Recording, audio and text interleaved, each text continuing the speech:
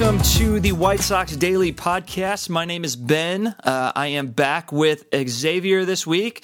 Xavier was running solo for the last 2 weeks, did a phenomenal job keeping things going. I appreciate that.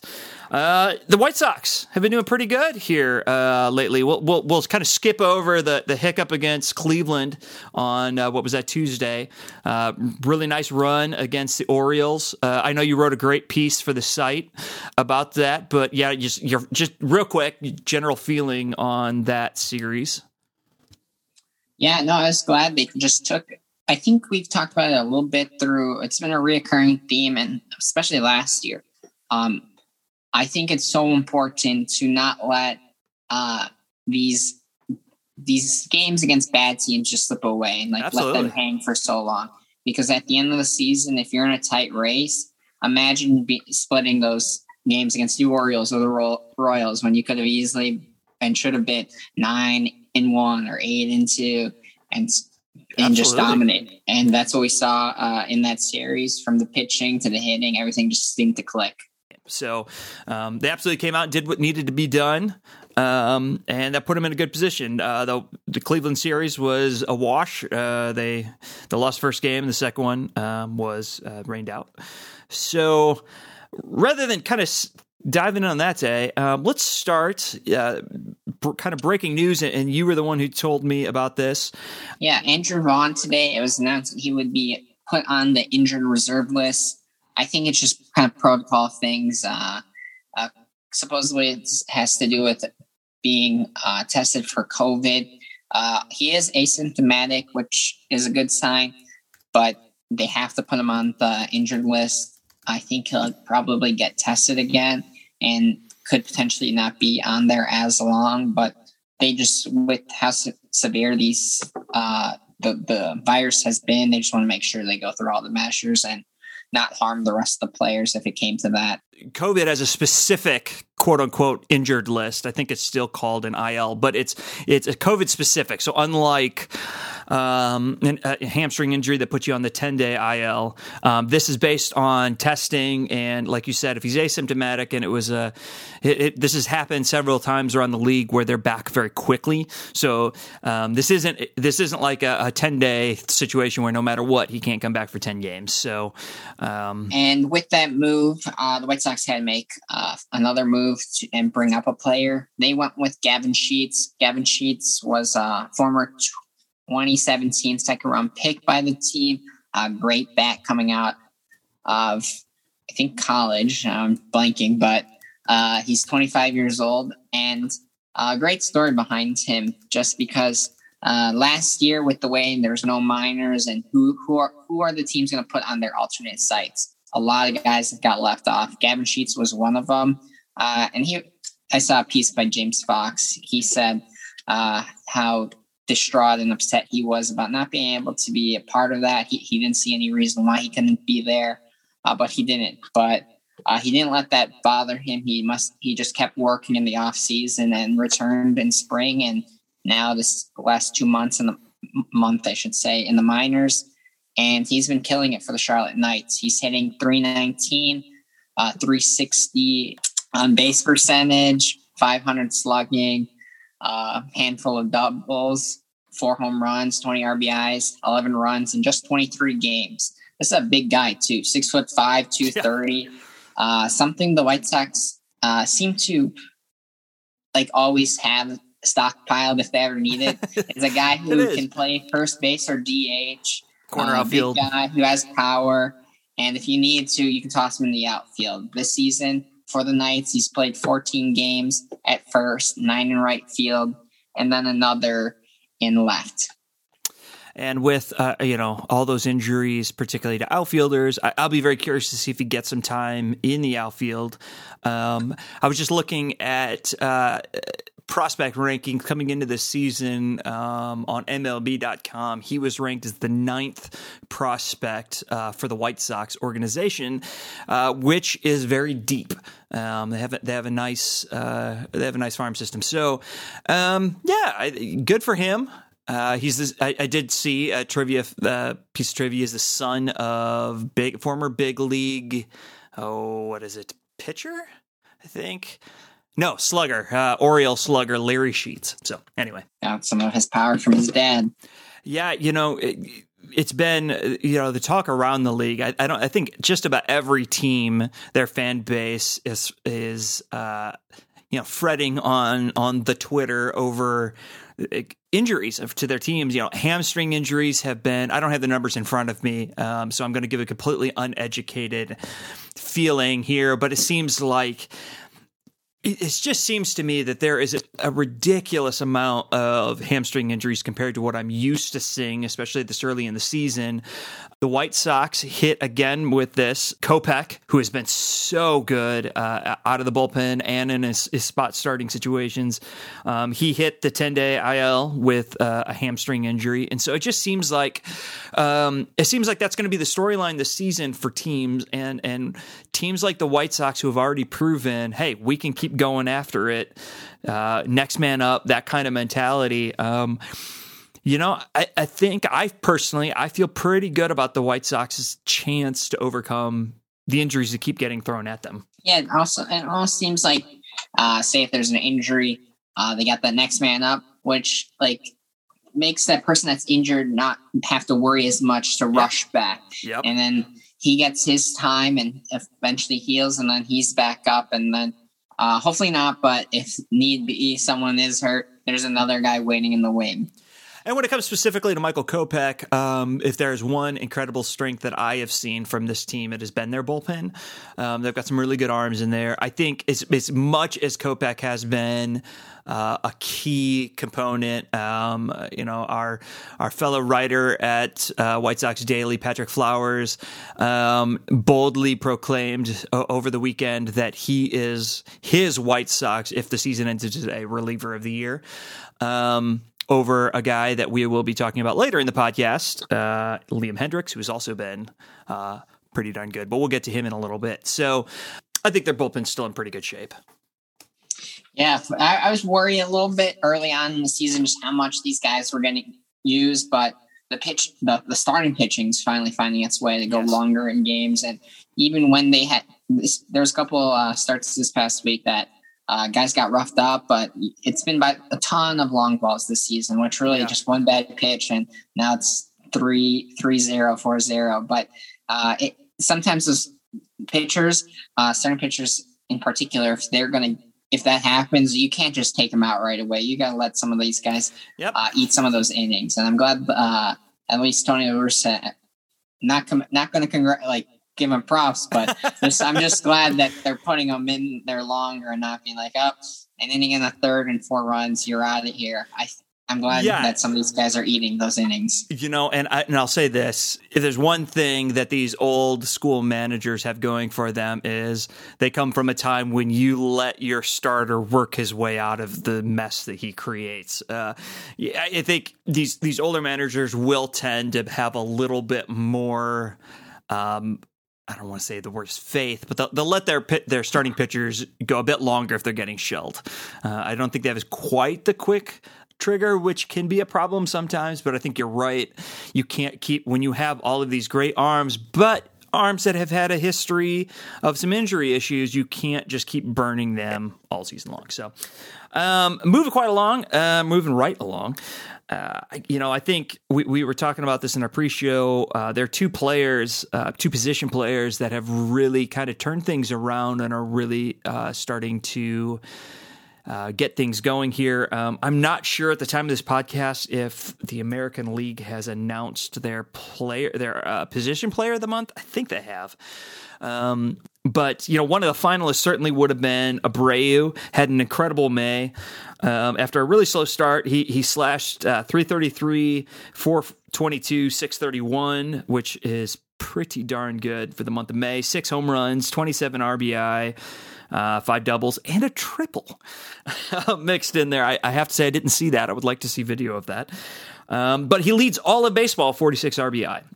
Some people have been knocking. I'm going to get on my old man soapbox for a moment. Some people in modern baseball who like to discount the slash stats, who hate talking about pitchers' wins, have started to knock the RBI.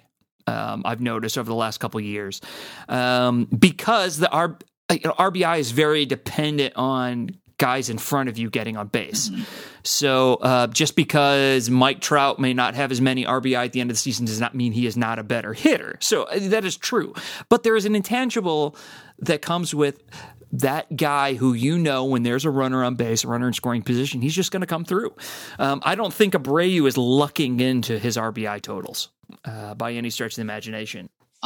Really quick, they did announce the player of the month went to Tatis, and two former White Sox got it. Yeah. Tatis got it in the NL, and Marcus Semien got it in the AL. Nice. So yeah, both guys who played shortstop. And like, the thing with Abreu, it was crazy to me how I never thought he would decline, and he hasn't. And it's great to see because everyone was doubting that contract. They're like, he shouldn't get it, blah, blah, blah. But I'm glad he's showing them off. And I understand that RBI concept, but he has, I think eventually, I would love to do a deep dive in who, I'm sure the front of the order sees more guys on base just because they get more at bats. Sure. But there's plenty of chances in a 9-inning game where the guys at the end or middle of the lineup will see a ton of batters. And not all those guys are driving those people in. And Abreu, especially last season, I saw it a ton, a little bit this season. He's hitting so well and making sure a good portion of those guys touch home plate and give the White Sox some runs. I mean, to be fair, over maybe some sluggers on other teams, it is really nice to be hitting behind guys like Tim Anderson. He's going to get on base a lot, so that's going to give Abreu chances. It's just that intangible. And May, I saw the Jose Abreu that won the MVP last year. I think Abreu must be drinking from the same well of Nelson Cruz and those kinds of guys, but he keeps getting better, I think. This year, I think he's better defensively than I've ever seen him. So whatever, I just think he's a freak of nature, and it's great for the Sox to see him rolling. But again, Moncada, you mentioned he was your argument pre-podcast that he's been kind of a key. So your thoughts on Moncada? Yeah, I was actually in the middle of a piece. Sometimes I don't know how often you write, but you get into writing and then it's just so hard. You pull up so many tabs. You're like, how am I maneuvering through all these tabs? Yeah. So I didn't get the piece out in time for today. Maybe this weekend because it's still pretty relevant. And it was going to be on Yoan Moncada and how he's a superstar. He's been one of the top. I would say top 3 batters in this. In Major League Baseball this year, if not the top player altogether, but definitely the top third baseman. A little bit here from just today. These stats might mean nothing to you. Most of them are new to me, but just today I saw he's number 1 for all AL third basemen. He is number 1 in F4, WRC plus, DRAA. DRS. I don't know if there's defensive run saved is that one. And then first in on base percentage and second in OPS. I'm gonna just toss a couple more at you.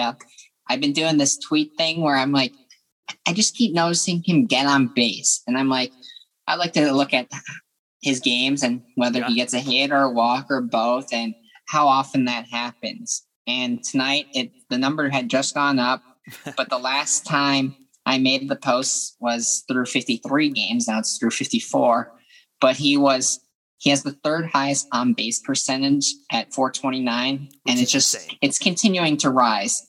And now he has a 7-game hit streak. He brought his average to well above 300. And this is the one that's kind of cool to me. I'll get the updated number right here. He's now been on base with a walker hit in 88.9% of games, which that's exceptional. That's unbelievable. He plays a premium position. Whether it's fair or not, you expect corner infielders to really produce with the bat. Like you mentioned with the defensive run saved, that's been one knock. I think most people have seen a plus glove, but at times he hasn't shown it. Of course, they've asked him to change positions a few times. Boy, you're right. He has been unbelievable at a premium position where there's a lot of quality third basemen in the game. So, yeah, good on Moncada. I definitely think he is a key to this. He's an unheralded key. Everybody knows and talks a lot about Abreu. Of course, just won the MVP. Tim Anderson, because he's one of the most exciting players to watch in baseball. But don't sleep on Moncada. Yeah, and the thing with Moncada, it's great to see him shine because coming in for the White Sox, second base, he wasn't that comfortable with. Mm-hmm. Third base seems to be a spot. Yeah. He also wasn't hitting. He was striking out a ton. Yep. He was hitting at a low average. He got on base. He was still drawing a couple more walks, which has improved a ton more since then. And he's finally finding himself. And even last year, when he had COVID, he's spoken about how it's kind of affected his game. And now he looks to be turning another tide and being one of the better players. I had this post from when the White Sox were looking for to get Manny Machado, and how I was looking back at all the White Sox third basemen since Joe Crede, because to me, Joe Crede was like the last third baseman that was every day. Yeah. Some of the guys were Todd Frazier, Bonifacio, Saladino, Bolt, Simeon, who now is shining. Mike Olt, who owns the distinction. Mike Olt, let's pause here. He owns the distinction of homering in Chicago in the same season for both Chicago teams in one season. So that's about all he has as a distinction. But he started the season keeping the base warm for Chris Bryant, was released, I think. I don't know if he was traded for a bag of baseballs, but he ended up on the White Sox and hit a home run later that season. So like Pujols in LA this year. Yes, exactly. A couple other names that it just gets wild down the list. Connor Gillespie, Orlando Hudson, Olamido, Lopez, Kevin Youkilis, Brent Lillibridge, Brent Morrell, Jason Nix, Dan Viciedo, Mark Tehan, Omar Vizquel, and Gordon Beckham. It's just an ugly list as you go down. Yeah, Moncada, red hot right now. Another player that's red hot, kind of my key player right now. I love closers. I have a thing for watching closers. I just love those guys that want to pitch it in the ninth inning, which I know, again, this is me showing my age. Even the idea of the guy coming in the ninth inning has become an old school concept. Not every team says ninth inning is a safe situation, which I totally understand. But there's something. They're a little bit crazy. The really good relievers are a little off in the head, I feel like, closers, and they just want to be in there all the time. And Liam Hendriks was named AL reliever for the month of May. He had just an outstanding May. Pitched in 13 games, had 8 saves. He's got 13 on the year. An insane strikeout to walk ratio of 19 Ks to 2 walks. No earned runs were given up, which was particularly encouraging. He got off to a bit of a rough start, as a lot of relievers do in the first month of the season. He gave up 5 runs and probably a concerning line of 4 home runs in the month of April. But again, no earned runs allowed in the month of May. Hitters are batting 182 against him. And one really interesting statistical note, as good as he was in the month of May, opponents have a batting average balls in play of 320, which is, of course, above league norms. So, which says he was probably a little bit unlucky in the few times guys did get on base. So, hats off to Liam Hendriks. Kopech going down hurts this bullpen, but when you got a guy who's going to get 3 saves in 2 days, I think is what he got over the weekend or something like that, something absurd like that. He came in for three straight games, I think it was. Yeah, and unreal, and he wants to be there. He wants to be in every single game. He talks about that. Obviously, his arm would fall off if he did, but I just think he's been absolutely outstanding, and of course, reliever of the month. So I think the White Sox are in good shape. That Cleveland series it was only 2 games. It was supposed to be a 2-game set. Would have been a nice, kind of a test in between some should be easy win series. They mounted a nice comeback against the Cleveland closer, just couldn't quite finish it off. And then, of course, the second game was rained out. White Sox are in good shape going forward. As you mentioned, Moncada, you mentioned this. We for our listeners, we tend to tape these podcasts on Thursday nights to release on Friday. So we're watching actively a White Sox game as we're recording this. And, of course, Moncada hits a home run in the first inning just to kind of make your point that much more salient. So exciting news for the podcast. We've seen our partners at the live show do this, but we have something pretty exciting that you are going to be taping tomorrow. We're looking to get this out pretty soon. So why don't you kind of take it from there? What is the big news? Yeah, we're gonna our first interview for our version of the podcast. I'm speaking to right-hand pitcher Luke Schilling. He went to the University of Illinois. He plays for the Winston-Salem Dash. This is a guy who last season was one of those players who just got cut off from the White Sox organization. They had to cut him. They said there's no funds to provide for these players. Yeah. And you're on your own for the year or maybe ever. A multi-billion-dollar industry ran out of funds. Yeah, and he's one of those guys that just continue to put in work. And they called him up. They said, "Want to join the team again?" He's a part of the White Sox organization yet again. And I haven't checked in a day or two, but through his first, I think, 7 or 8 games, he had yet to give up a run and was striking out a handful of guys. So he started off pretty hot. So hopefully that continues for him, and I'm excited to speak to him. Look out for that interview sometime early next week. I'm really looking forward to that. It's going to be fantastic. You got any more thoughts before we bid adieu? No, just I was going to have us do this before, but we'll just pick one guy each this week. Who are we riding with for a successful week ahead? I'm going to go kind of random here. It's between 2 players. I'm going to go with a guy who I've always liked in this league because of his unique skill set, and that's Billy Hamilton. He's put in a role that is not best suited for him. He is like that, to me, that dream 4th outfielder coming off the bench to pinch run, elite speed, all that fun stuff, plays ridiculous defense.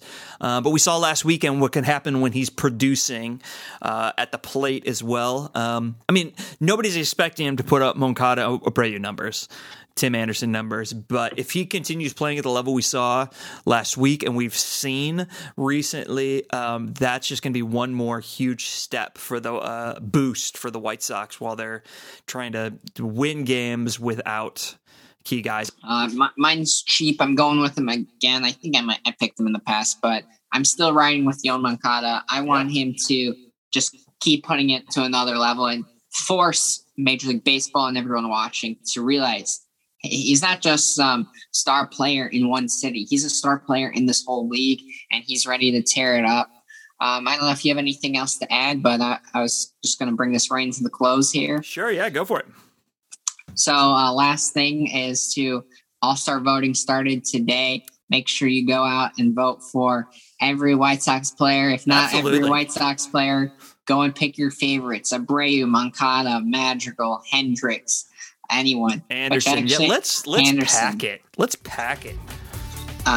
So once again, thank you for listening to the White Sox Daily Podcast, and we'll hear from you soon.